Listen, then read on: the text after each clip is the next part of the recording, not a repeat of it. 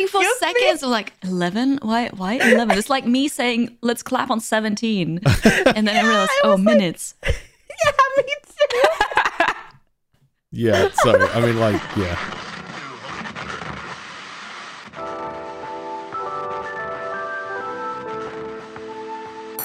Absolutely. And speaking of happy notes, welcome in to episode 68 of the Halcyon Frequency podcast. My name is Bloody Drongo, and I'm hosting today. And alongside me, we have FG Squared and 2D Kiri. How are you today, FG? Hello. Hi, good morning. I am awake. It's very early. It's 7 o'clock in the morning, but I am reasonably awake and doing pretty all right. Nice. And how are you, Kiri? Same, actually. It's not as early for me. It's an hour later. But yeah, just rolled out of bed. I'm somewhat awake. Somewhat awake is pretty much all the way there, so we'll take it. And it is, of course, an important day today. It is May the 4th, which has just been pointed out to me, even though for me, it is the afternoon, and I did not even realize it, didn't even clock it at all. I think that's fine. Yeah, it's Unpopular okay. opinion. I think that's totally fine. Yeah. Also, so slight background. To sync our recordings, we use a website called time.is, and it actually calls out what day of what special day of the year it is. And it is apparently also World Password Day today. So, yeah. Remember to change your passwords and use a password manager on that note. Perfect. Right? Wow, there you go. Yeah. They really do have a day for just about everything. A World Passport Day. Yeah, apparently so. I guess, I don't know, if you champion a course, you just pick a day and you just like take a dart and you just throw it at a calendar and then just like, yeah, all right, September 21st. All right, now this is, I don't know, Old Eggnog Day or something like that. I don't know. That's getting real niche. Yeah. That's true. Oh, dear. Oh, God. Are either of you Star Wars fans? No. I was at some point. But Yeah. I don't really want to go into this again. Boba Fett. Oh, sorry, it's I didn't okay. realize this was retraining too long ground. didn't read. Boba Fett is my favorite character. Was my favorite character until the show. The show was so bad. I am still very upset about it. I haven't watched any Star Wars since. I don't think I will. Oh, no. Yes. I'm very salty about it. That's a shame. So I didn't really grow up with Star Wars. I'm more of a Star Trek person.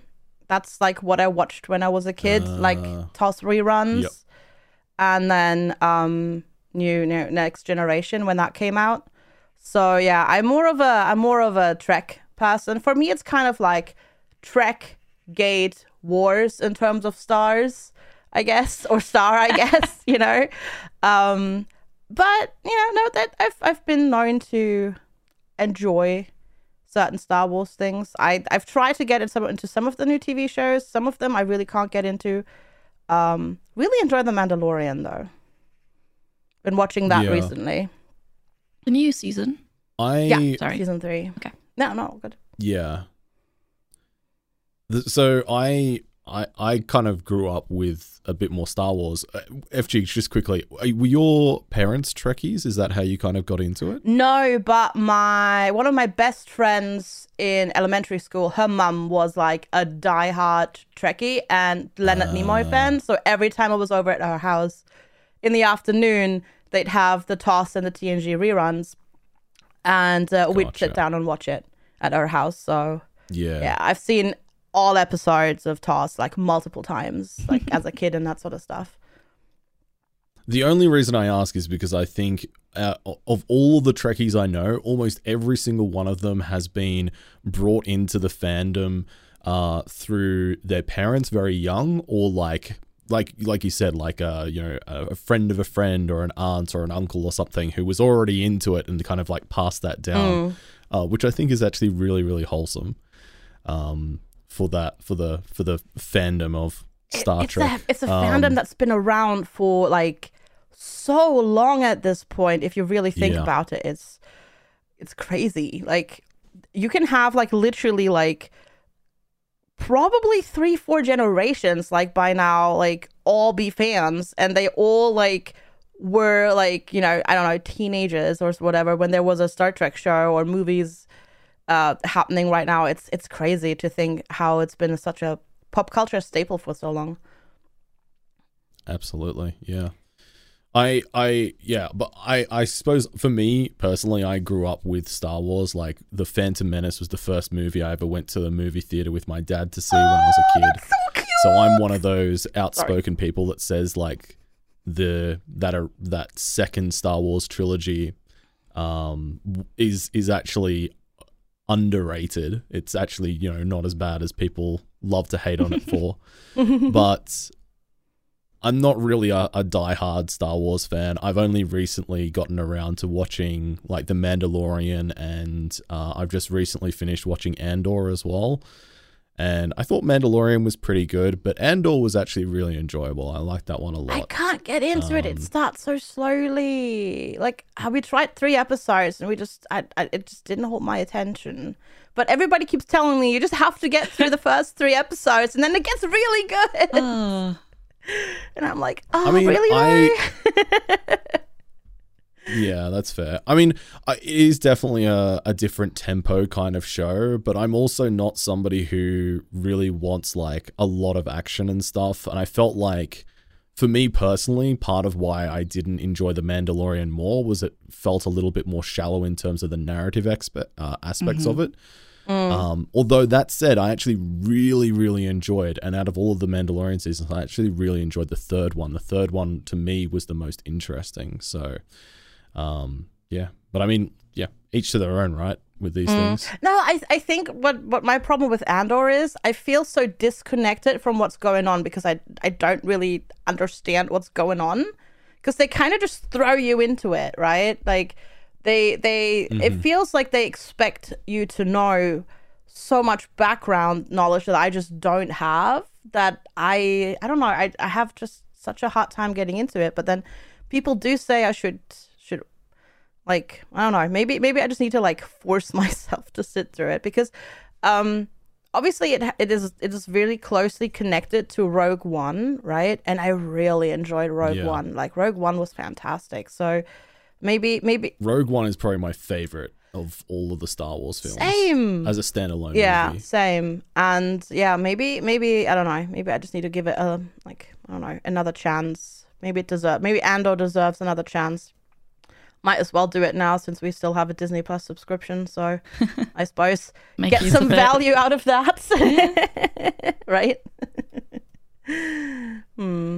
Is there any other sci-fi fandoms that you're a part of now that you have resigned and handed in your Star Wars fan card? Actually, you know what? I totally forgot, because there's also, Starship Troopers. I love sci-fi, right? Like, I really do. Like, I really like sci-fi. I really do. Like, as I said, Star Trek, Stargate, like the Starship Troopers universe was really, really cool. And that sort of stuff. So yeah, sci-fi, heck yeah. Expanse was fantastic. Like all of that. Give me space. I'm like the opposite. Like normally Kiri and I are like totally the same, but I think this is a topic where we're like polar opposites. absolutely. And it's really funny. But yeah, I really love sci-fi. It's really funny. And you're confusing the listeners even more, because Drongo asked me a question, you answered. Just to make sure, I'm Kiri. And the other person is FG. FG, say hi. Hi, I'm FG Right. Kiri, I think. No. I was trying to clarify. Oh, my Anyway, goodness. fun side note. Sci-fi is not my favorite genre. It's just, I don't know why. But funny enough, when you mentioned or asked FG if her parents got her into Star Trek, my dad got me into Star Wars. And that explains then why I never really watched Star Trek. I mean, he did watch Stargate, but I wasn't interested in that. So, I don't know. Yeah. Sci-fi, I can't explain it. I don't, like, it's not that I don't like it. I've watched like 2 Star Trek movies, I think. But I don't know. all that space stuff. To be fair, I don't think any of the Star Trek movies are particularly good. I No, the TV shows are better, I think. honestly Yeah. don't remember them, but I don't know. Something about the whole setting doesn't grab me. I want it to be realistic. Also, I like drama. Well, have either of you ever watched Battlestar Galactica? Because that's the fan base that I most closely align myself, because I've never watched Star Trek, and I don't really care for Star Wars that much. Like, I don't have particularly strong feelings for it, but Battlestar Galactica is my jam. That is like one of the few TV shows I own like DVDs for, physical DVDs, and I basically don't own physical anything for anything. Yeah. So that's kind of a big deal for me. No, Never watched it. Battlestar Galactica. I tried with the newer one, and it I don't know, it doesn't grab me. Though, you know that you're bringing up older sci-fi, Farscape and Babylon 5. Mwah, yes, please. I did enjoy Farscape. I don't think I've seen Babylon 5 though. Oh, I would recommend it. It's fun. It's good. I like it. I enjoyed that one too. But I mean, the whole reason that came to mind for me then was with you mentioning, Kiri, that you kind of like a slightly more realistic setting and a bit more drama. I think Battlestar Galactica is really, really good in that perspective because it is a bit more of a dramatization rather than like a sci-fi kind of action, very heavily kind of oriented around, I guess, less realistic kind of scenarios. That sounds promising. But actually, the moment I said it, I like realistic things. I like fantasy too, and that's not realistic, so I don't forget that. No, but I mean, like, that's a different setting, right? Like, that's just... It is a different setting, but it's also not realistic. That's true, yeah. Or is it not? Just kidding. I mean, who knows? Yeah, right? Yeah, I don't know. Something about the whole space shenanigans, I don't care about. So yeah, That's fair. I find space really cool and really fascinating, so I think that helps. Definitely. Because like sci-fi is like the only way I'll ever get to really explore, quote unquote, because it's not real space. Because like, I don't know, space. I really like space, but I also like fantasy. Like, I don't know. Yeah, they're not also really- exclusive. Yeah, They're for true, me, yeah. but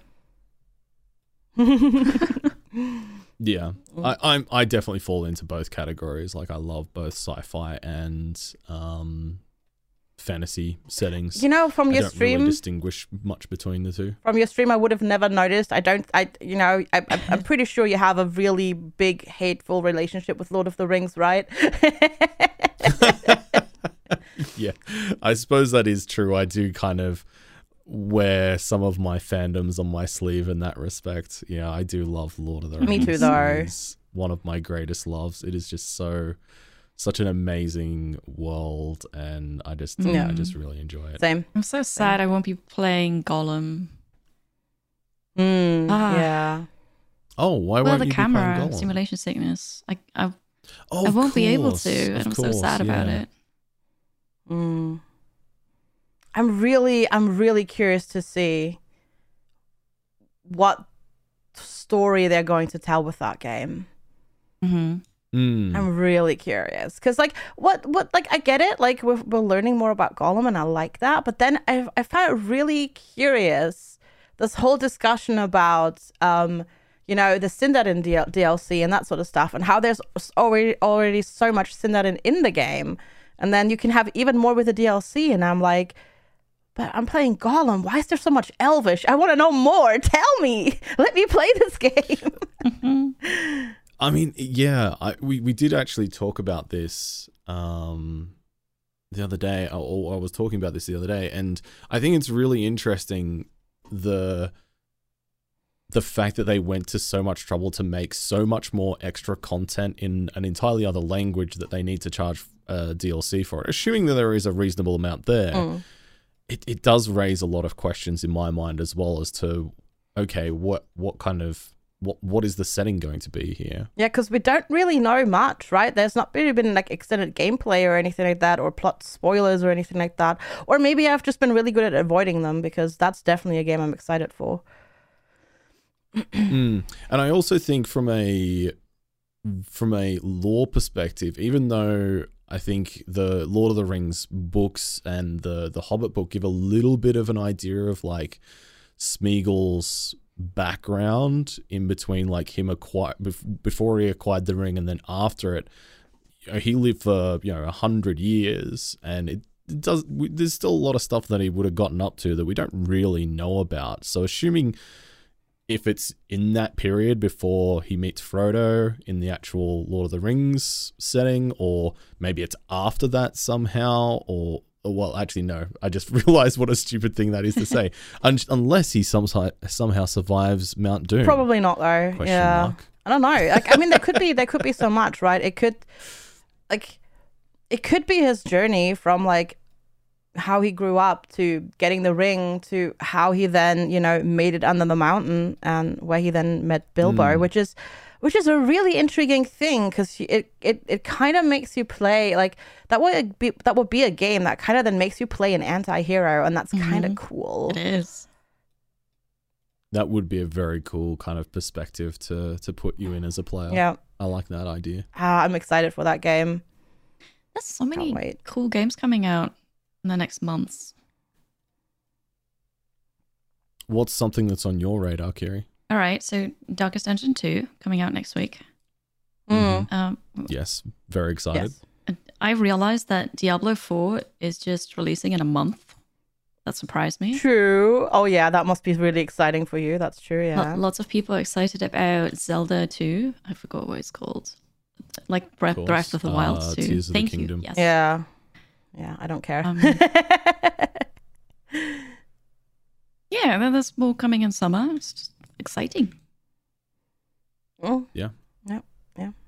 Yeah, we're getting up to the period, I suppose, where just before summer, where the games come out, and then we'll head into the summer lull a little bit, I guess. Which is totally good because I'm going to travel a lot again. So same. Yeah, it's fine. I'm not going to be, but that's okay. But I'm happy for you both. But we'll meet you in Vegas. Yes. Not in summer, but that you will, which I am looking forward to. It still counts. It's Australian. It's almost Australian summer, so it counts. Right? Sorry? October. What? It's like almost Australian summer. October, I guess, is pretty much Australian summer. Yeah, okay. Yeah, so it counts. It's still summer. Good point. Yeah. Good point. Okay, well, let's go to a quick break, and when we come back, we will be talking about games that we've been playing recently.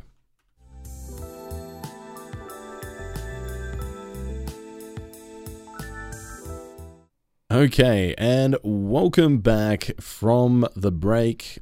It's me, your host, Bloody Drongo, and I am joined by FG and 2D Kiri. And we are going to be talking about what games we've been playing lately. And I know, Kiri, you have been playing a game which I have been pretty interested in, and I was lucky enough to catch you playing some last night. But why don't you tell us about Showgunners? Oh, absolutely. First off, I'm honestly surprised by how much I like this game and enjoy it. Because I was sent a review key for it. And I thought, yeah, okay, it's a tactical turn-based combat game. Sure, I like those. Let's give it a try. But I don't know. I was a bit on the fence, honestly. If I had lots of other things to do, I probably would have skipped it.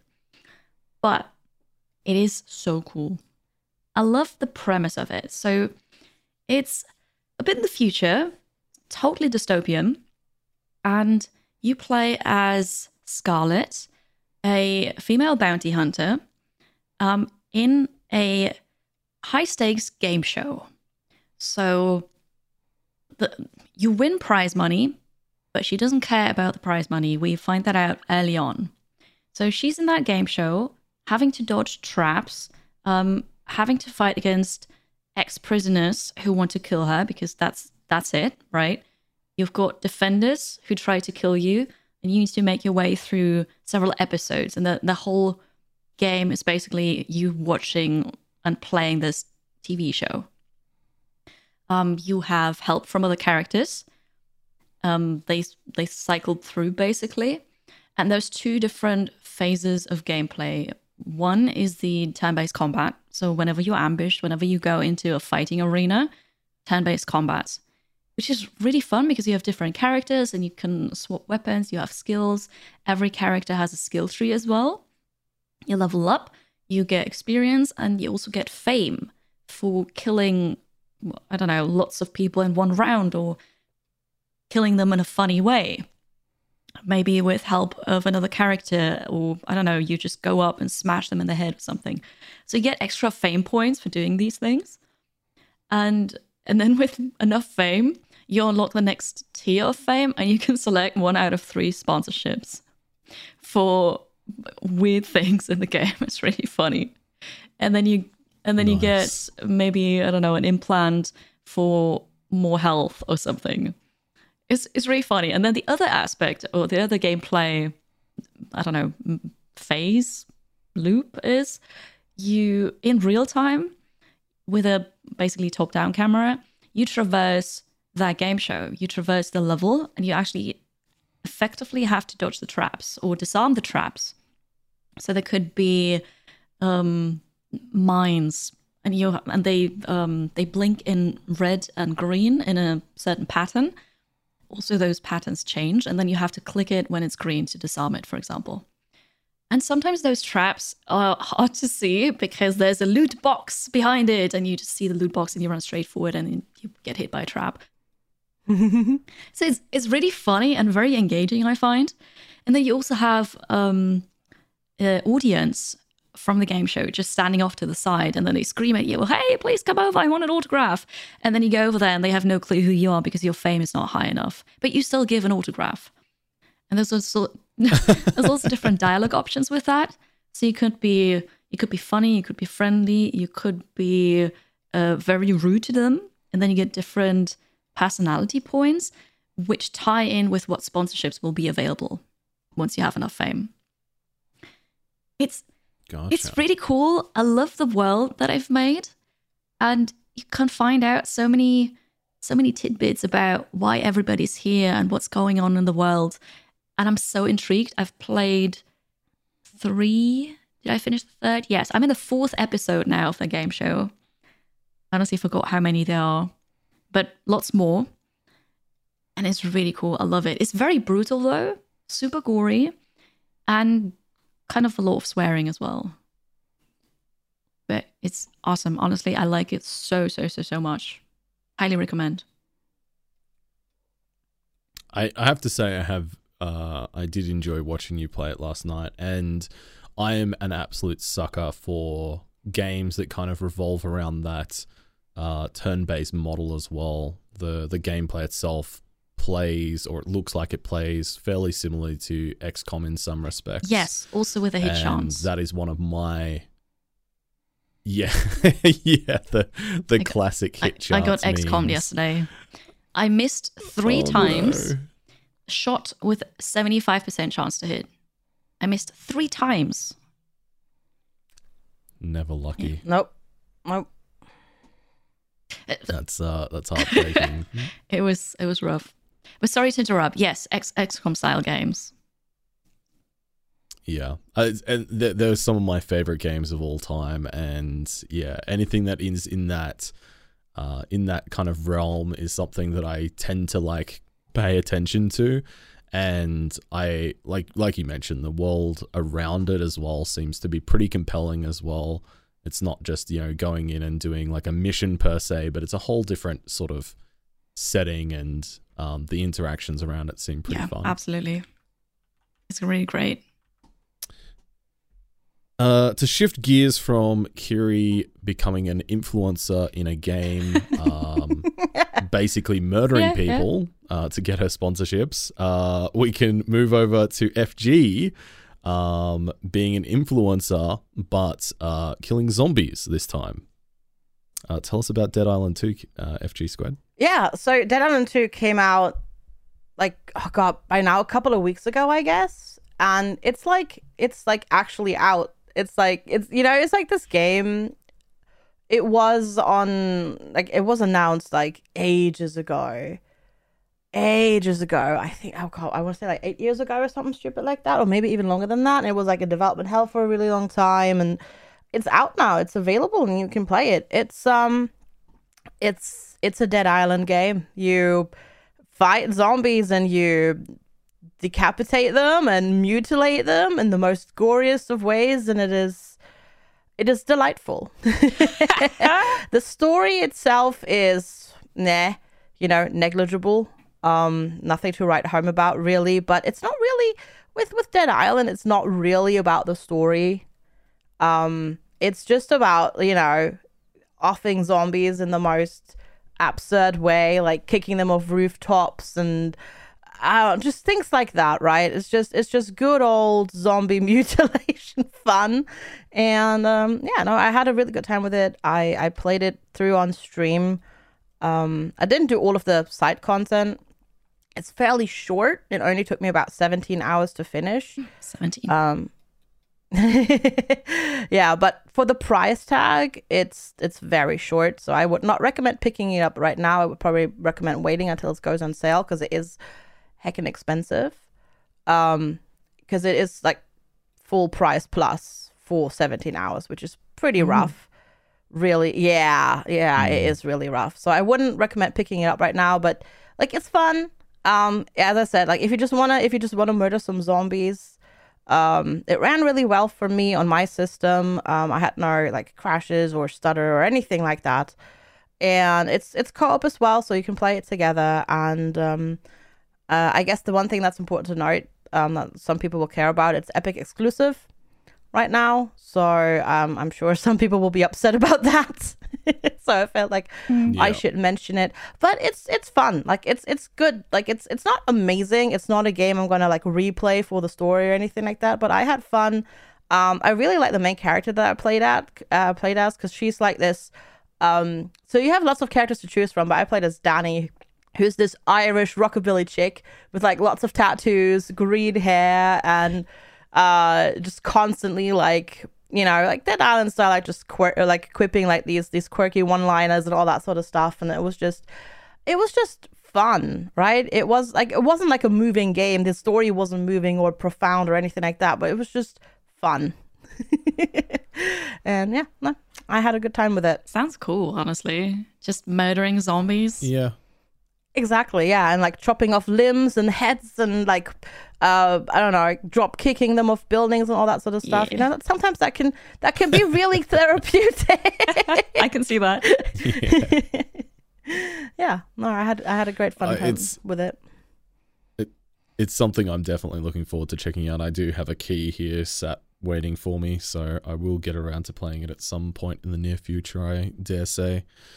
But yeah, I do like a good bit of casual zombie killing fun. See, me too. But something, right? That's the thing. And we didn't really have that many first-person ones recently come out. I mean, there was Dying Light 2 last year, but that was also a bit disappointing. So it's good to have options. Yeah, definitely.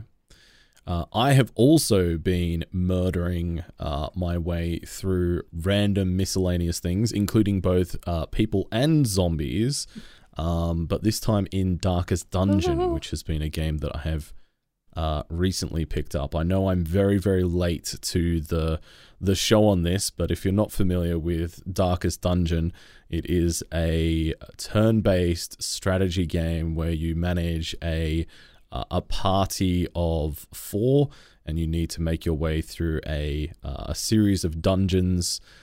It's like a 2D kind of side-scrolling sort of art style, and it has... Is it cel-shaded? I think it would be sort of cel-shaded. I think that's the art I think style. So. I'm not sure. Partially cel-shaded for sure. Yeah. But it has a very unique and striking kind of visual style to it, which is very kind of grim, dark aesthetic. And yeah, I've only just gotten to it. I did briefly pick it up once years ago. I think it was actually after I saw Kiri playing it in 2019 or something. And I picked it up and I played it for about 20 minutes and just got completely overwhelmed, and then just kind of didn't think about it again after that. So went back to it this week, and man, I have had so much fun with it already, and I had to really fend off the cravings to play more while I was working on stuff today, because oh man, it was so much fun. And the learning curve on it as well, as I've found lately with a lot of games where they tend to be ones that are quite almost masochistic in the learning curve that they present you. I've been finding a lot of joy in throwing myself into the deep end and having chat alongside me to kind of help me work out the bits that I can't work out, and just, you know, going to town and seeing what happens. And yeah, I've just been absolutely loving it. So Darkest Dungeon, 10 out of 10 recommend. I'm so happy to hear that. Darkest Dungeon is one of my favorite games. It's so good. It's fantastic. I've never finished it though. Like, I always get into it and I start a run and I get like 20, 30 hours into a run, and then it's like I get distracted. I've never finished Darkest Dungeon. I have all the DLCs. I've never finished it, but it's a fantastic game. And I'm so looking forward to the second one coming out, because the second one, obviously they changed it up a little bit and they made it into a, please don't kill me blind, roguelite. And that type of gameplay progression sits a little bit better with me than OG Darkest Dungeon. I'm so excited for Darkest Dungeon 2 though. Oh my god, I can't wait. It's more forgiving that way. Yeah, I mean, roguelites are, yeah, because there's always progress even if you fail, and I really like that. Yeah. Yeah. I'm definitely looking forward to it as well, and that was really the catalyst to me going, oh crap, I still haven't played Darkest Dungeon 1. I really need to sneak that in there. And I am getting in like last minute, because it's like releases first thing next week. Yeah, Monday, right? So, yeah. Better late than never, I suppose. But that is actually a good point, actually. I think that from what I've heard from people who have played both games now, is that they're different enough to provide an experience that is not exactly comparable, and that means that Darkest Dungeon in of itself is still going to be a game that's worth going back to and playing for that specific experience, where Darkest Dungeon 2 has a different experience which you can go to and enjoy that way. It's not as if Darkest Dungeon then becomes irrelevant because there's a new game that's come out, which I think is kind of good. It's great. No, absolutely. I actually really like it, because it does slightly different things, but at the same time, because you do have a lot of the same classes and moves. There's this familiarity. Like, if you, it feels like, and they somehow managed to do this. It feels like coming home. Yeah.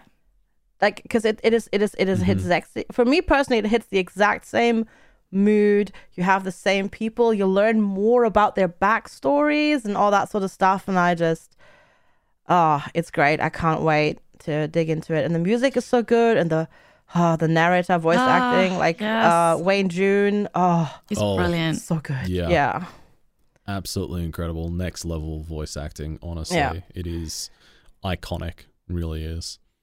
Is the aspect with Darkest Dungeon, obviously from a visual perspective, one of the things that they've done is they've added in a more 3D kind of dimension to it. Is that something that either of you are expecting to have any issues in terms of simulation sickness, or have you experienced anything like that if you've already given it a try? The cart controls were a bit iffy at first, but because like the default cart settings are a bit blur when you steer it, because it's really wobbly. But you can fix that, and everything else for me was fine. Okay. Like, it's just the cart, like, yeah, the controls are just really weird. So play around with those if you feel sick when you're driving the cart around, because you have to, like in Darkest Dungeon 2, you have to physically drive a cart through a landscape that like scrolls at you, like a normal racing game basically. Like, you have to just drive down the thing, and the cart controls feel a bit odd at first, but you can adjust like steering sensitivity and turning radius and all that sort of stuff, and after that it was completely fine for me. I want to say same. I don't remember feeling bad playing it, so it must be okay. Yeah, Cool. I can't recall you having said That's good anything news. when we played the early access. Thank you. I'm glad my second half remembers everything. It's like, I don't. Thank you. But usually I don't have problems with racing games, so it should be fine. True, yeah. Yeah, gotcha. Gotcha. All right. Well, why don't you tell us, Kiri, about Age of Wonders 4, which looks very shiny, but I'm keen to hear what you thought. Yeah, gladly. I've played one stream so far, and it's good.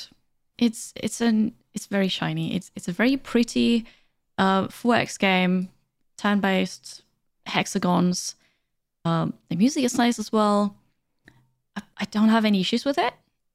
I also don't really have much more to say, honestly. I think it's my first Age of Wonders. I don't remember, because my brain doesn't work like that. I don't remember ever playing another one.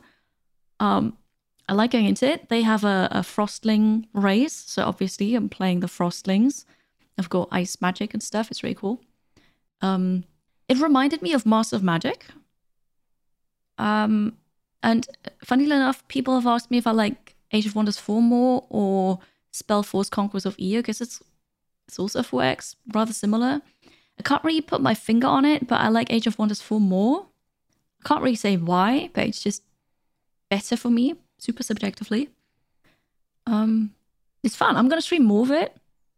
Probably not too much more, seeing as the directory is like absolutely bursting out of the seams.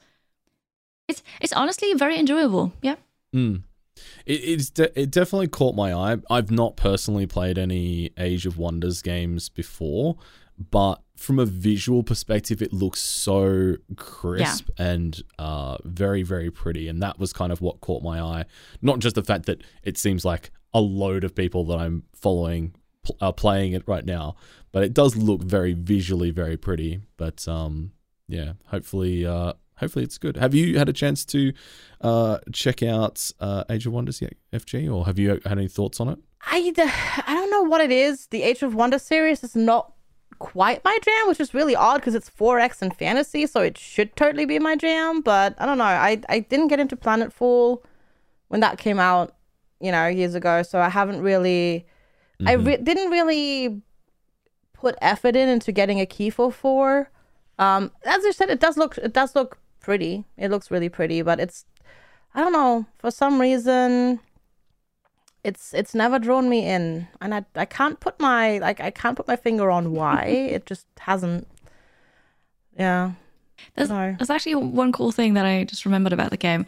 You can select your race when you start a game, one out of I don't know how many, a lot, but you could also make your own.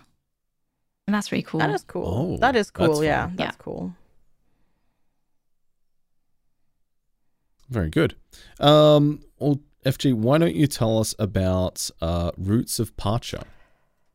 Yeah, so Roots of Pacha came out last week. You've played it too, right, Kiri? Yeah, about 3 hours, I think. But yes. Yeah, so Roots of Pacha is like a very loosely Stone Age inspired life sim.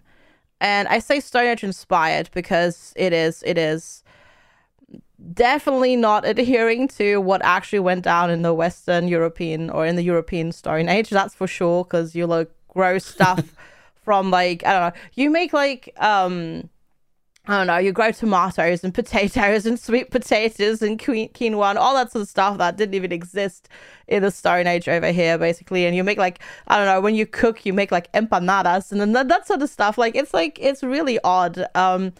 They do say that at the start. Because I have ranted about this before I started the game. I was like, yeah, me as an archaeologist, this kind of hurts. I have to really, really, really suspend my disbelief to get into this game because they're kind of not really kicking the Stone Age, but like as I said, like it's really not Stone Age realistically at all.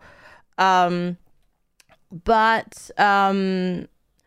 they take stuff from all over the planet. Like they've got lots of South American stuff in it, like animals and like food and dishes and that sort of stuff. They've got Native American, like they picked stuff from like all over the planet that you kind of found in the Stone Age in those places, and then made it sort of a little bit fantasy, because there's also like you can turn into a bird later to solve puzzles and that sort of stuff. So it's very loosely Stone Age inspired. So I can actually like I can now suspend my disbelief, and it's been really it's not been amazing. Like, I don't love the game, but it's been very pleasant to play and chill with. Like, it's Sure. it's it's a good life sim. It's not early access, which is always important to say. Like, it is a full featured game. You can finish it, you can play it through. It's got multiplayer, which is also always nice in these types of games, so you can play it together with friends. And the thing that is a bit annoying is I feel it starts really slow. Like, I don't know why. It's I can't even say why it feels slow. It just feels really slow at the start. But now I basically, like, I'm at that point where I just have loads and loads of things to do. I think it's because tech progress is a little bit slow. Because, like, the way it works, because it's the Stone Age and you have, like, a tribe that you live with, what they did is there's obviously no monetary economy, right? Because that didn't exist at the time. So instead, you still, quote unquote, ship your items, but you supply the tribe with them to, like, you know, help out the tribe and make the tribe thrive and that sort of stuff. So you get, like, what's called contribution points, and the tribe gets progression points. And your tech advances is tied to the progression points. People will get ideas, and then you have to supply them with resources, and then they will go and figure out stuff like animal husbandry and, like, breeding animals and all that sort of stuff. Like, it's they put nice, like, they put some thought into, like, a progression system into it. It's not just like, oh yeah, you build a research bench and then you go to the research bench, you drop off your items, and then you go, right? Like, it is, this game does definitely have some clever ideas, and I really like it. It also has, unfortunately, one of the, in my opinion, worst fishing mini games I've ever seen in a game. It's so slow. Wow. It is very slow, but I thought it's very, pretty low very praise. original and actually fun. No, I really didn't like it. It's Really? so slow. It takes so long. Yeah, because so it's basically have you ever played Osu? It's basically Osu but slow, like really slow and not tied to the music. But you basically have to, like, put your mouse cursor over the fish in a pond and then follow along the fish while you wait for a bar to fill up. And then sometimes it says move away because the fish has spotted you. And then you have to move your cursor off of the fish, and then you have to wait for the exclamation mark to go away, and then you move your cursor back on the fish, and it's just, I don't know. It feels so slow. I legit think Stardew Valley fishing is better than Roots of Pacha fishing, and that is a lot for me to say. Yes. Wow, that is a bold claim to make. Yes. Yeah. Okay, well, let's go to the flip side of this argument. Yeah. Kiri, what did you actually like about this system? Okay, I have never played a game with fishing like this before. So for me, it's original. I think it's really cool. I play Core Keeper as well, and I rage about Core Keeper fishing because it's a rhythm game, but you have to remember that, like, every fish has a different rhythm, and you don't know what fish it is until you've seen the rhythm, and that just annoyed me. So coming from that to Roots of Pacha fishing was just really nice because you chill, you fish. Also, you fish with your hand, right? You don't have a fishing rod, or at least not in the beginning. So it kind of makes sense that you would hover your hand or your hand axe or whatever you use over the fish and just follow it along. And then when you're ready, you grab it. I think it just makes sense. Also, I've played with a controller. So I've played on the Steam Deck as well. And you can even do it easily on the Steam Deck, maybe because it is so slow. But then you have the controller and you need to move with the controller and the cursor over the fish. It works really well on a Steam Deck. To be fair, Roots of Pacha is very, very well optimized for controller play. Like, it's mostly optimized for controller play rather than mouse and keyboard. I will give you the fishing game is very chill. It's not stressful at all. Yes. Like that. It really isn't stressful. It's just slow. I think it's just too slow for me. I think that's my problem. Like, if it were like 100, like double the speed, I think I would not mind it as much. But it takes so long to, like, just do one fish, and then you have to do more because you need more, and then it's like, oh, I get that. Yeah, I think it's just that. It's as slow, maybe a bit faster as Core Keeper though, because fishing Core Keeper takes ages. That's true. Yeah, yeah, it does. But yeah, To be fair, so I've already gotten the next. I have got So you don't get a fishing rod. Maybe later. I don't know. I have a fishing spear, which does speeds the game up a little bit, and it makes certain fish have less. It makes the bar smaller for them, so it is a bit faster, but it's still like just real slow. yeah, but then you're kind of in the Stone Age, so yeah. Yeah, I don't know. I get it. Yeah. But no, it's like if you're looking for a slightly different life sim, because it does also have like, there's no combat in the game, but there's like puzzles. There are caves that have puzzles that you have to solve to like progress and get more resources and that sort of stuff. I just, for example, unlocked obsidian tools and that sort of stuff. So the progression is different, and they've definitely put some thoughts into it. Like, it's not a bad game. It's really not bad. It's not a 10 out of 10, but I mean, I've played it for 3 days. I streamed it for 3 days in a row. So, you know, it's good. And if you enjoy life sim games, like, you will enjoy this, because it's a different setting and that sort of stuff. Like, yeah, it's a setting that's not really been explored before, and the way stuff, like, as I said, like the mechanic all works with the whole like village contributions and that sort of stuff is also very different. And yeah, it's fun, and it's, as I said, it's not early access. It's actually a finished game, which nowadays I feel like you really need to call that out, because so many of the live sims are just early access, and it's like, true. Yeah, you can play for about five hours, and then you have to wait half a year for more content, right? Yeah. So yeah. The game being version 1 and basically finished, but also the new setting makes it very appealing. Oh, the different setting. Yeah. That's true. Exactly. I agree. Yep. That's true. And that settles it. And you can have a mammoth pet, which is pretty cool. I have a baby nice. mammoth in my house. That's awesome. pretty neat. It's really cute, and it does a little, like, when you pet it, it goes like up on its 2 hind legs, and then it just sits down and it does like a sit, and it's just really cute. Nice. Yeah, it's really cute. Okay, well, I think the last game on our list here is another game that you've been playing, FG, which is Cassette Beasts. Yeah, it's always me with all of the games. So Cassette Beasts, full disclosure, I played it because of a sponsored stream, and Cassette Beast is actually really cool. So it came out last week, I want to say. Yeah, on the 26th, so quite a while. It's a Raw Fury published game. It's by Bitten Studio originally, and it's a creature collecting game. So, and then you battle with your creatures, but not quite with the creatures, because the way it works, so you just wake up one morning, you're on this island, you have no idea how you got there. And you meet this person, and they're like, follow me, come to the town. And then you encounter a monster, and then she's just like, here, have this Walkman, because it's 80s inspired. And that's why it's cassettes, because you record the beasts on cassettes, not on like Pokeballs or anything like that. And then she's like, here, have this Walkman, and don't worry, this is totally normal. And then you just turn into the monster, which the tape is in the Walkman, and then you do the battle. And it's like this really cool aesthetic, because it's like a voxel based world. So it's 3D top down, but it's not top down, like isometric view, but it's voxel based.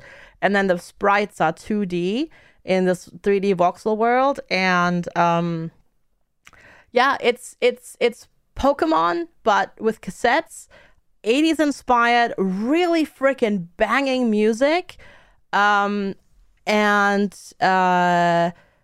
some cosmic horror in there as well. I don't want to spoil. Oh, nice. I don't want to spoil like the stuff, but it's like, it looks like a sort of happy-go-lucky game, but it's not really, because you're all stranded on this island. You all got there somehow from like different periods in time, and you're all just trying to get home. But there's these, I don't know, it's wild. Like, it's really, really, really good, and the music is just so good. It's got this 80s vibes going on, and it's just really, really, really cool. And then obviously you can like your creatures have evolutions. In the game they're called remasters, though, because it's tapes, right? And then it has this cool mechanic where you have one companion with you, and you have quests with them. And the game is also quest based, so you do have quests as well. It's not just Pokemon where you just like go through the world and you beat the gym leaders. You have to do that too, but there's also other quests. And you have a companion with you, and what you can do if you fill your fusion meter, you can actually fuse both of your monster forms together and make like this giant fusion monster. And you get like all the moves from both beasts at that point in time, and you like just do loads of damage. It's just really cool. It's really, really, really, really, really good. And I mean, like, it has over 1,000 overwhelmingly positive reviews by now, so it's really good. It's really good. Wow, that's impressive. Yeah, if you're looking for like an indie creature collecting Pokemon Digimon type game, like, definitely get Cassette Beasts. It's really good, with really good music and everything, and it's like £17, so it's not even that expensive, and it's really, really, really, really good, and it's super pretty as well. It does have a... Yeah, I'm literally just looking at the Steam page at the moment, and I love the art style. It's for the genre, it's really nice. I think it's a good blend, and it works really nicely. This is not something that's been on my radar, but it is now. Yeah, it's really good. Like, if you like Pokemon Digimon, I think you'll really enjoy this as well.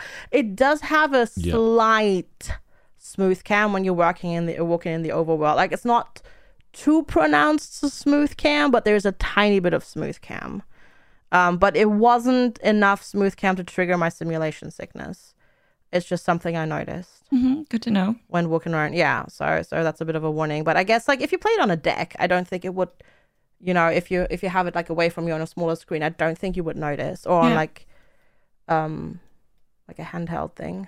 But no, I really enjoyed it. And yes, it was sponsored, but like, I had a great time with it. I played more with it, and they did this really cool thing, and I don't know, it's like completely blindsided me, because I was sponsored to play it, and then suddenly I was like in the cafe in the game, and then there's a special, one of the NPCs I was talking to, she asked me, what's your favorite animal or pet? Dogs, cats, ferrets. And then I clicked on cats, but I said otters, and I got a special message in game saying, oh yeah, this is an interdimensional messenger from the studio, and we have some utterly awesome prizes for you. And then they just gave me like in-game like coffee, which is like a restoration thing, but like there was an otter joke in there.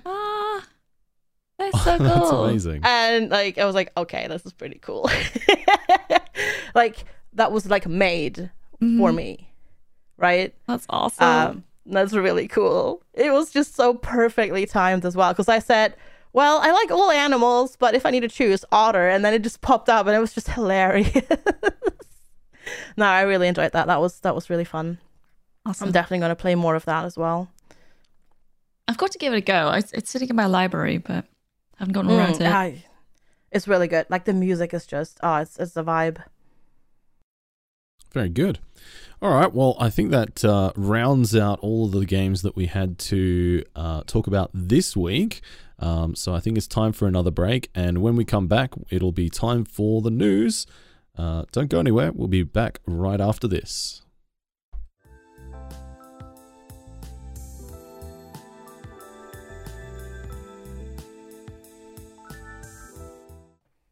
Alrighty, welcome back to episode 68 of the Halcyon Frequency podcast with me, your host, Bloody Drongo, joined by FG Squared and 2D Kiri.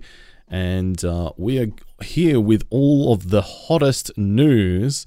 And boy, do we have some hot news this week, do we? We definitely do, yeah. Definitely. We would never, toot our own horns at all. But obviously, the most important news this entire week, gaming related, is that last weekend, our stream team, Halcyon Frequency, ran the Dwarf Fortress Hot Potato for charity, raising money for Doctors Without Borders. We, in the end, had 21 streamers pass along a save file of Dwarf Fortress, and the community absolutely smashed it, especially Blind's community. Like, hats off, holy smokes. We raised over $32,000, almost $33,000 for Doctors Without Borders. and like 12,000 of that alone was Blind's community, and they just knocked it out of the park. And like, hats off, well done. Thank you again so much, everybody, for participating. It was a blast, and I had a great time. I got to kick it off. I was first up, and it was really interesting to see where the fort went over time, because people did stuff that I would have never thought of doing. And yeah, it was just a pleasure as always. And, you know, obviously for a good cause, raising money, and we raised so much money. And we had like, you know, the publisher Kitfox was like stepped in, and they had a segment and all that sort of stuff. But we had like no front page. This was all like community driven. And then $33,000, that's so much money, and they can do so much good with it. It's amazing. I don't know. It is a very cool achievement. It was, I was a little bit nervous heading into the weekend, but I mean, everything came together perfectly. I don't think we had any major problems or any huge issues across the weekend. And yeah, I think $12,000 from Blind's community alone was just absolutely mind-blowing. Plus a shout out to the videos that Blind had for my god, yeah, the redemption milestones. Those were honestly 10 out of 10. Oh my god, like they were hilarious. I've been like listening to the Drinking Industry remix like on repeat. It's so good. Such a banger. It's such a banger. Oh my god, it's GG Fog did the remix for that, and it's just so good. And then obviously Cooler and Fog did the animations for the videos, and so clever and like so on the spot as well, because it's like one of them features like Jess from her, like during her turn when she assigned him captain of the, like she assigned Blind like captain of the guard, and that was like referenced in the video and everything. It's just 10 out of 10, like honestly, so much effort spent, and what a fantastic result. Honestly, $12,000, that's incredible. That's definitely something to be proud of. So GG Blind, and thanks so much for spearheading that with us, and like, you know, setting up another event. Hopefully going forward we'll do like 2 potatoes a year, one for RimWorld, one for Dwarf Fortress, and just, you know, continue to raise money for a wonderful cause. Doctors Without Borders, obviously, if you've never heard of them, they're a charity that provide medical care, medical assistance to people all over the world, regardless of their, you know, political affiliation, religious affiliation, gender, and etc. They just, you know, they go where help is needed, and they provide said medical help. And it's a great cause to support, and it's always really humbling to do these events and then like seeing people come together from all over the world and just raising like crazy amounts of money like this. So GG everybody, thanks for participating, and I'm looking forward to the next one. Absolutely. Yeah, me too. I had a lot of fun during my turn. I did nothing but draw. Your turn was amazing. Potatoes. It looks so great, though. It's so funny. I love that that's your thing now. Your community pays you to not do anything. It's great on stream. It's fantastic. It's so be it. Yeah. That's your content now. Just not doing anything. But I don't know. It was so funny, and just all the drawings, and like seeing like the finished picture with all of them in the end. It's great. I've always wanted to do like a collage thing, almost like a Where's Wally or Where's Waldo sort of collection of images, and that was like my prime opportunity. As soon as I saw them all on the page just blank, I was just like, okay, I know exactly what I'm doing with all of these. Nice. That's so creative. It looks great. Yeah, it looks really great. Well done. No, honestly. So I'll give a shout out as well to my community, because we raised I think on my turn we did $1,600, which I'm very proud of. So thank you, anybody from my community. Thank you, my community as well. You obviously, did amazing. Thank you so much. Yeah. I was really honored that I got to kick it off. I was surprisingly nervous to kick it off for some reason. I don't know, even though I didn't even have front page. I don't know why. I know the feeling. It's so weird, because I was like, what if nobody donates? Yeah. And then people started like donating like the day before and that sort of stuff. And I think we hit like almost 2.2k, which is fantastic Amazing. for Dwarf Fortress. Amazing. And yeah, I don't know, it's great. And we managed to beat the first hot potato, the remote hot potato, by like what, $12,000 or something like that. So Dwarf Fortress Did potato, we actually? I actually hadn't thought about that. Dwarf Fortress potato will just grow from here on out, I think. And yeah, something to look forward to next year, I suppose. It was great. It was great to watch. Absolutely. Because I wasn't part of it because I don't know, I'm not that interested in Dwarf Fortress. Like it's too hard for me, honestly. It's just I don't want to. It's too hard. But it was great to watch and then see what everybody does with it. I just love the concept of a hot potato, be that RimWorld or Dwarf Fortress, just watching that save file evolve and grow and change, and then stuff happens and one person, I don't know, like I think it was Bellinaire opening that volcano, right? Oh my god, At least yeah, trying the to fix it volcano. then, but then he didn't have enough time, Yeah. so he handed it over to somebody not as experienced in Dwarf Fortress. But it still worked out, and that is so cool. It's a great event and it's fun to watch, and thank you everybody for participating and helping and donating. And it was a blast. Yeah, it was great. Yeah, it's always so amazing and humbling to like be part of this and see like what can be done if like everybody comes together. And it's just, it was great again.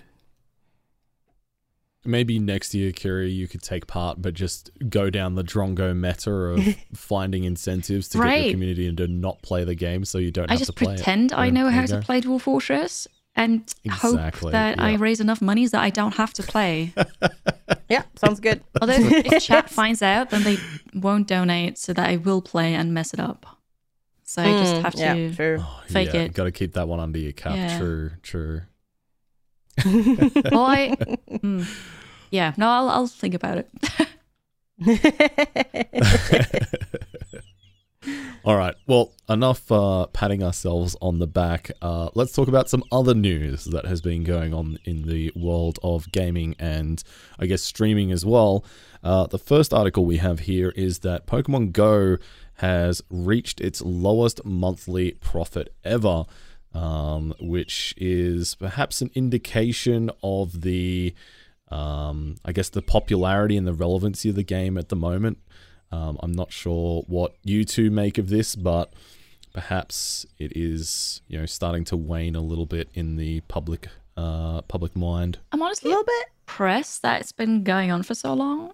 Like I played Pokemon Go at the start, but I dropped off very quickly.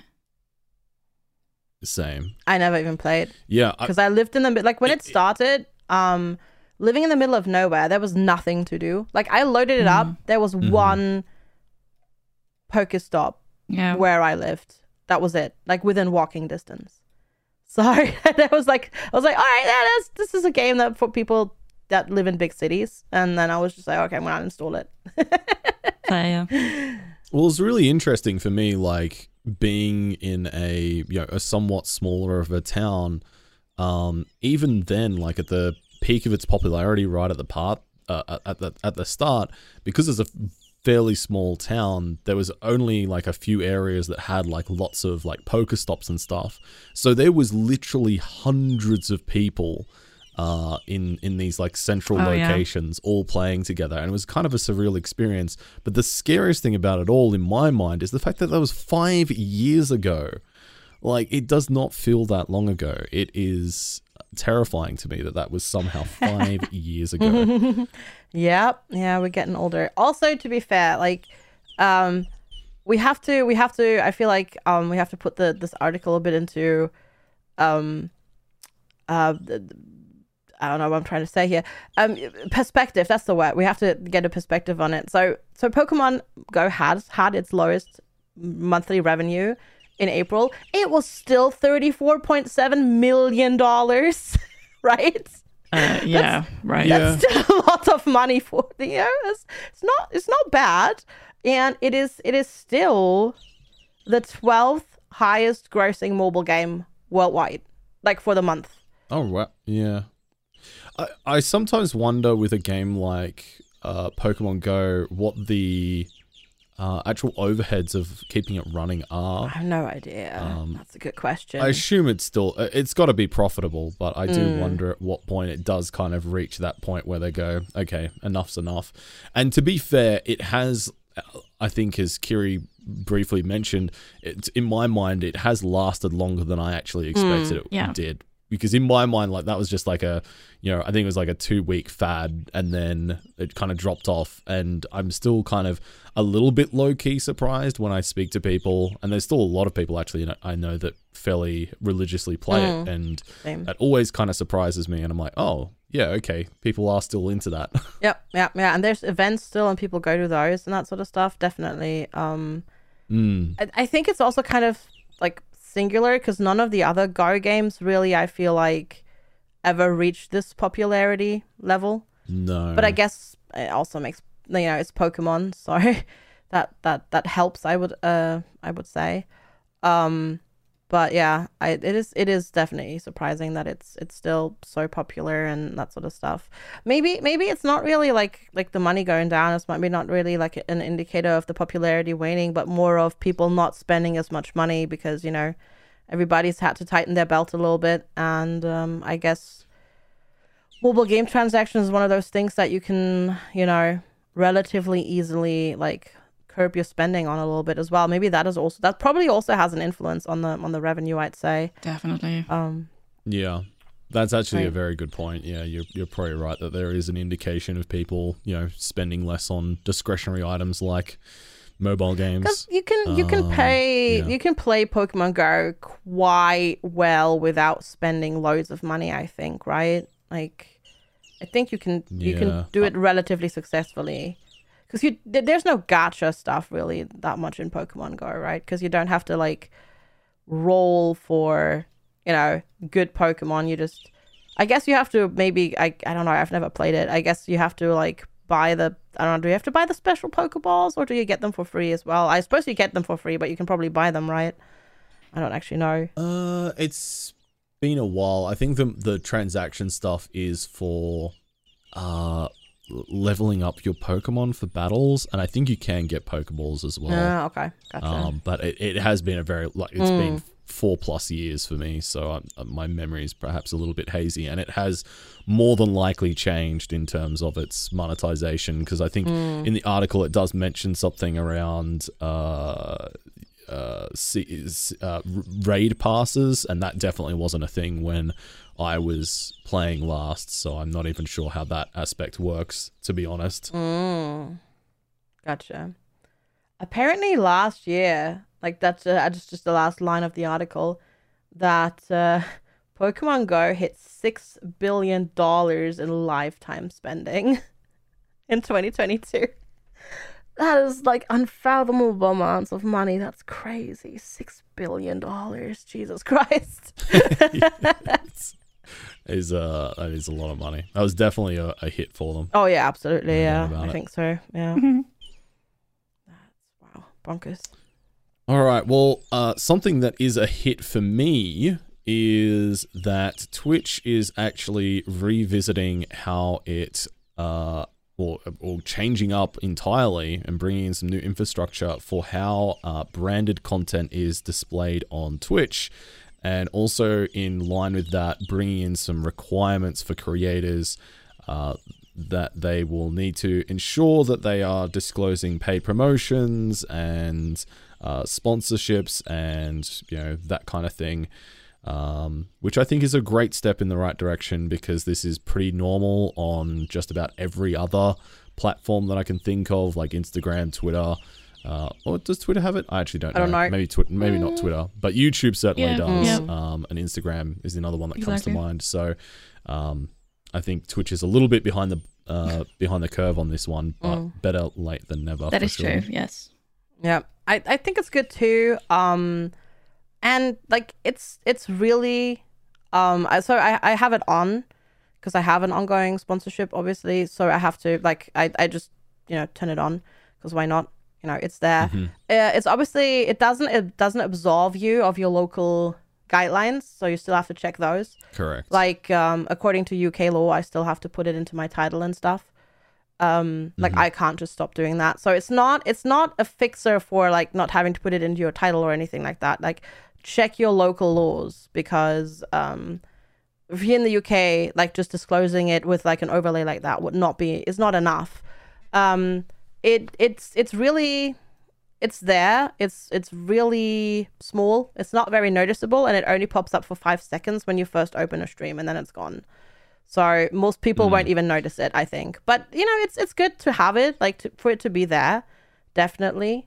I think the major benefit that it has, because you know Twitch is obviously a very much a international platform, it does provide a one unifying identifying factor and one thing that viewers can easily identify regardless of what country it is. Because I mean, obviously not everywhere is as I think as stringent as the UK in terms of disclosure about advertising and sponsorships and stuff, where you have to, you know, I think they even have restrictions right around the positioning of the advert in the thing. Like you have to have ad at the start of the title as opposed to further back and stuff like that.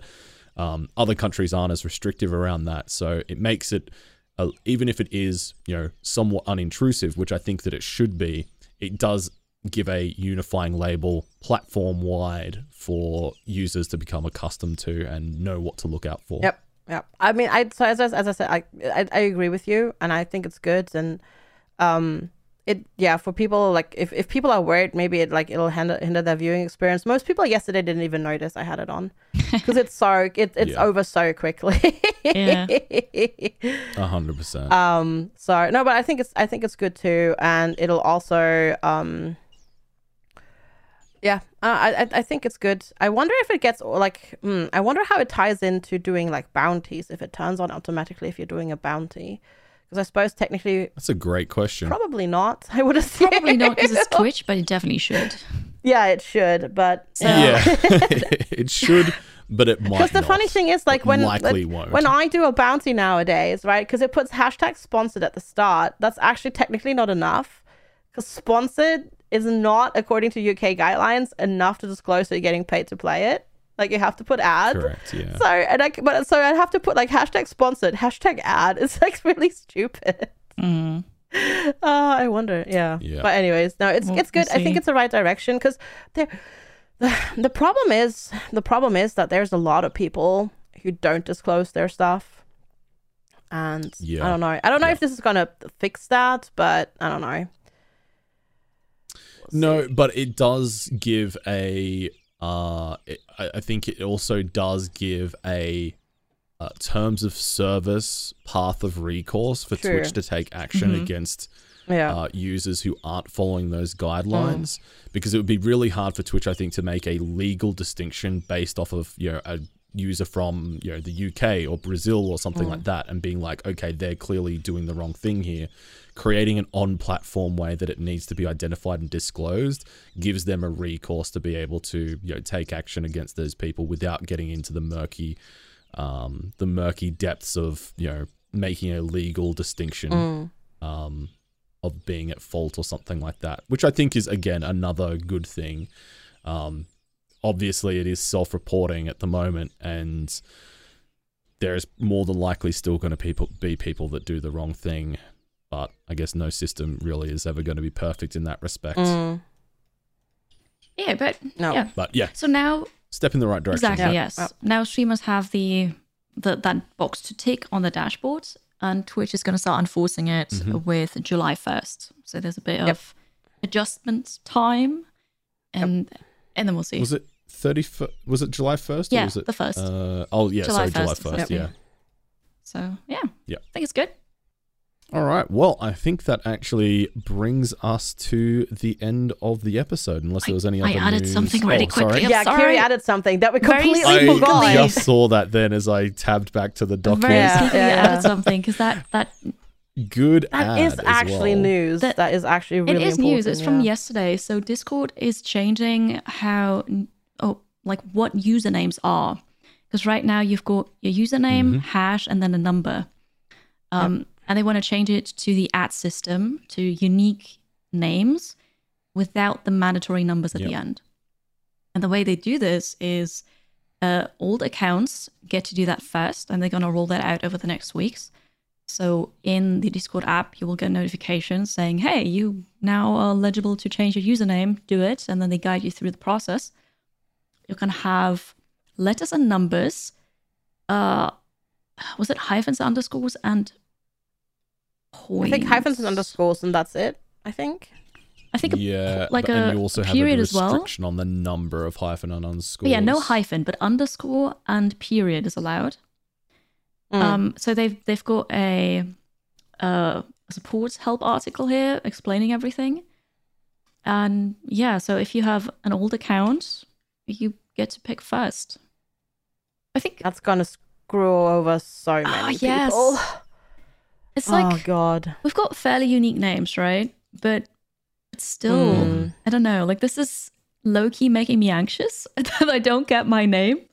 Yeah. And Or yesterday, that people squat on names as well. Exactly. But then they have to basically give up their Discord account for it. Yeah, So, true. And I mean, I guess the good thing about the rollout being already decided from point of origination of the actual account means that there's not going to be people going out there making new accounts to sit Yeah, on names. true. That's or not if possible, they yeah. are, there's low chance that they'll actually get, really important ones unless you're not checking Discord. Yeah, or suppose. you're. Yeah. I mean, I don't know. Like, I think most people have been on have had a Discord account for a very long time.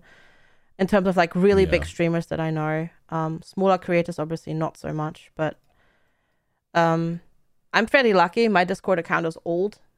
Mine's from 2015, Yeah. so I should Oh, wow. be one of the firsts. I hope. Is there a way to You check just click your the name on and your it says- profile, age it's of on your your account? profile. Yeah, on your profile. Yeah, Mine's from I've been at Discord late 2017. October 11th, 2015. Been on Discord Oh, for yeah, a long time. you're going to be fine then. Whereabouts on your profile? Just click on I'm it. just It's having a look now. right. It's at the bottom. Member Sense. Yeah. Yeah. Oh, no, I click on. Oh, yeah, okay, there. right. July 2016. Well, there you go. Yeah, it's also pretty. You're just going to tell me then when I'm about to get my notification. Okay, all right. got the newest I'll account. keep you in the loop. Don't worry. yeah. I guess it's hard to implement that on a service that's been available for years already. Yeah, it's hard. This would have to be an absolute logistical nightmare. Yes. So, I mean, from a realistic standpoint, this is a good change because it does make it a lot safer on platform and a lot more difficult for people to impersonate other people, Yeah. which is a huge problem. Yes. And the massive amount of illegal and illicit activity on Discord is just unfathomable, and it's also unmanageable for them. And they obviously, view this as a massive risk to their business, as it rightly should be. So I think this will hopefully represent a pretty major change to making the platform a little bit more secure. And hopefully will be followed up by some other changes as well, probably to do with the origination and creation of servers and also the transfer of ownerships of accounts and also servers as well, that will help to make the platform a lot more safe in general for people. Yeah, because Discord spam and like it's been real bad, right? So Yeah. like for years at this point. So because you can just make an account and then you just change one number and then you can make it look like you make the account, you make it look exactly like the other account, and the only thing you change is one number, and Yeah. people won't notice that. And yeah, it's been like we all know people whose accounts have gotten compromised. Yeah, I mean, I'm one of them. Yeah. Like I was, for those of you who don't know, in early 2022, I was the victim of a socially engineered scheme whereby a game developer friend of mine, somebody who I speak to fairly frequently, had his account compromised, and the individuals behind this, set up a website that looked very much like his. Basically duplicated everything on the website, the download for the game that's through it, and basically messaged me were able to copy a lot of his mannerisms and stuff like that. And they were able to look through the messages and see, hey, okay, this person does actually ask people occasionally to check out the new beta branch of the game, and will issue them with a password to access it and stuff like that. And they set all of this stuff up within Discord and then on this third-party site as well, to be able to basically, in my mind, just not get me to pause and, stop to ask the difficult question or the obvious question of, should I be downloading this? And there was just never enough alarm bells going off because of everything looked right. The website looked the same as normal.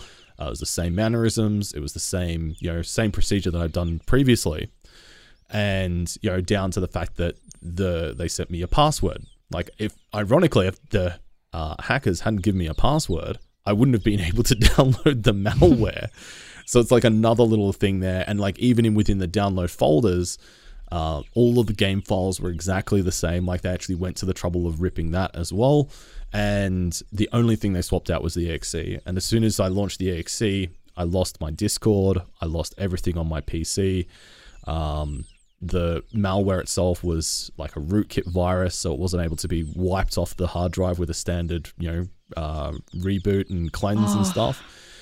And if it hadn't been for two-factor authentication on all of my emails and stuff like that, I likely would have lost that. And then at that point, everything is compromised, like financially and everything like that, which is just awful to think about. I'm very glad that didn't happen. But luckily, eventually, I lost my Discord server within that. But luckily, I did get my account back fairly quickly because I was able to get in contact with one of their Discord trust and safety members. And I got my account back early, and the hackers were still using it to basically leverage and use it to broker other deals and stuff like that. And within Discord itself, there's whole networks of servers that are set up. For example, they have a setup and a server to vet people that want to buy malware. Then they have like a brokerage server where people can go in and purchase the malware itself to basically, as the hinge for these hacking attempts.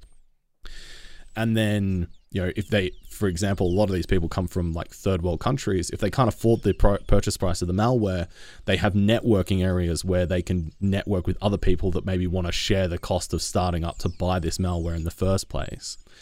And then they have other servers that are all dedicated to actually selling all of the information and data that they're stealing from people's Discord accounts, people's emails, financial information, identities, things like that. It all gets bought and sold through Discord servers.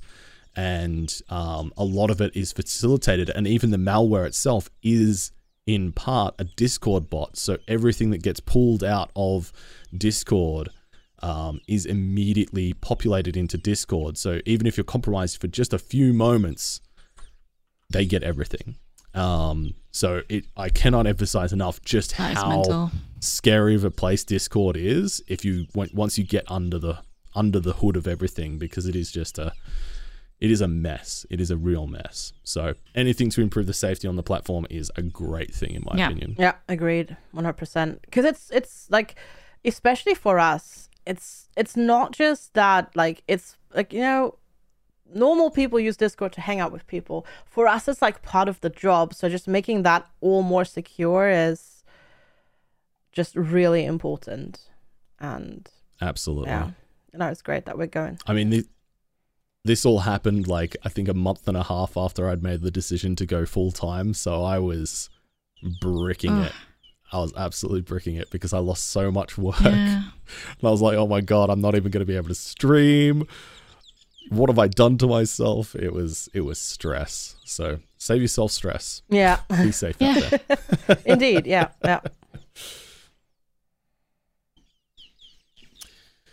Well, on that slightly sobering note, has Kiri added any more news articles onto the document? No, I haven't. I was good.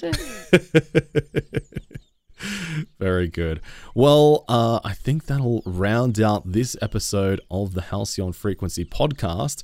FG Squared, why don't you tell everybody about who they've been listening to and where they can find you?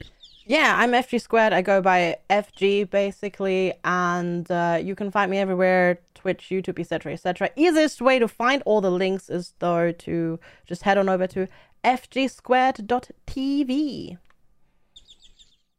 Beautiful. And Tootie Kiri, who are you and where can people find you on the internet? I'm Tootie Kiri or Kiri, and I stream strategy and indie games on Twitch. And the easiest way to find my stuff is on tootiekiri.com. Wonderful. And I have been your host, Bloody Drongo. You can find me on Twitch as Bloody Drongo. Who are you again? All one word. And you can also find me on Twitter as well as @TheBloodyDrongo. And as for this podcast, if you want to get any more episodes, you can go to halcyonfrequency.com or to any podcast platform. And if it's not on that platform, let us know and we will get it on there as soon as we can. There is new episodes every Sunday. And if you want to talk about this episode, you can also join the Halcyon Frequency Discord. And of course, as always, a quick thank you to Peter Paul and Paul Miles for the music for this podcast, which you're currently hearing. This has been the Halcyon Frequency Podcast. Don't touch that dial. Signing off.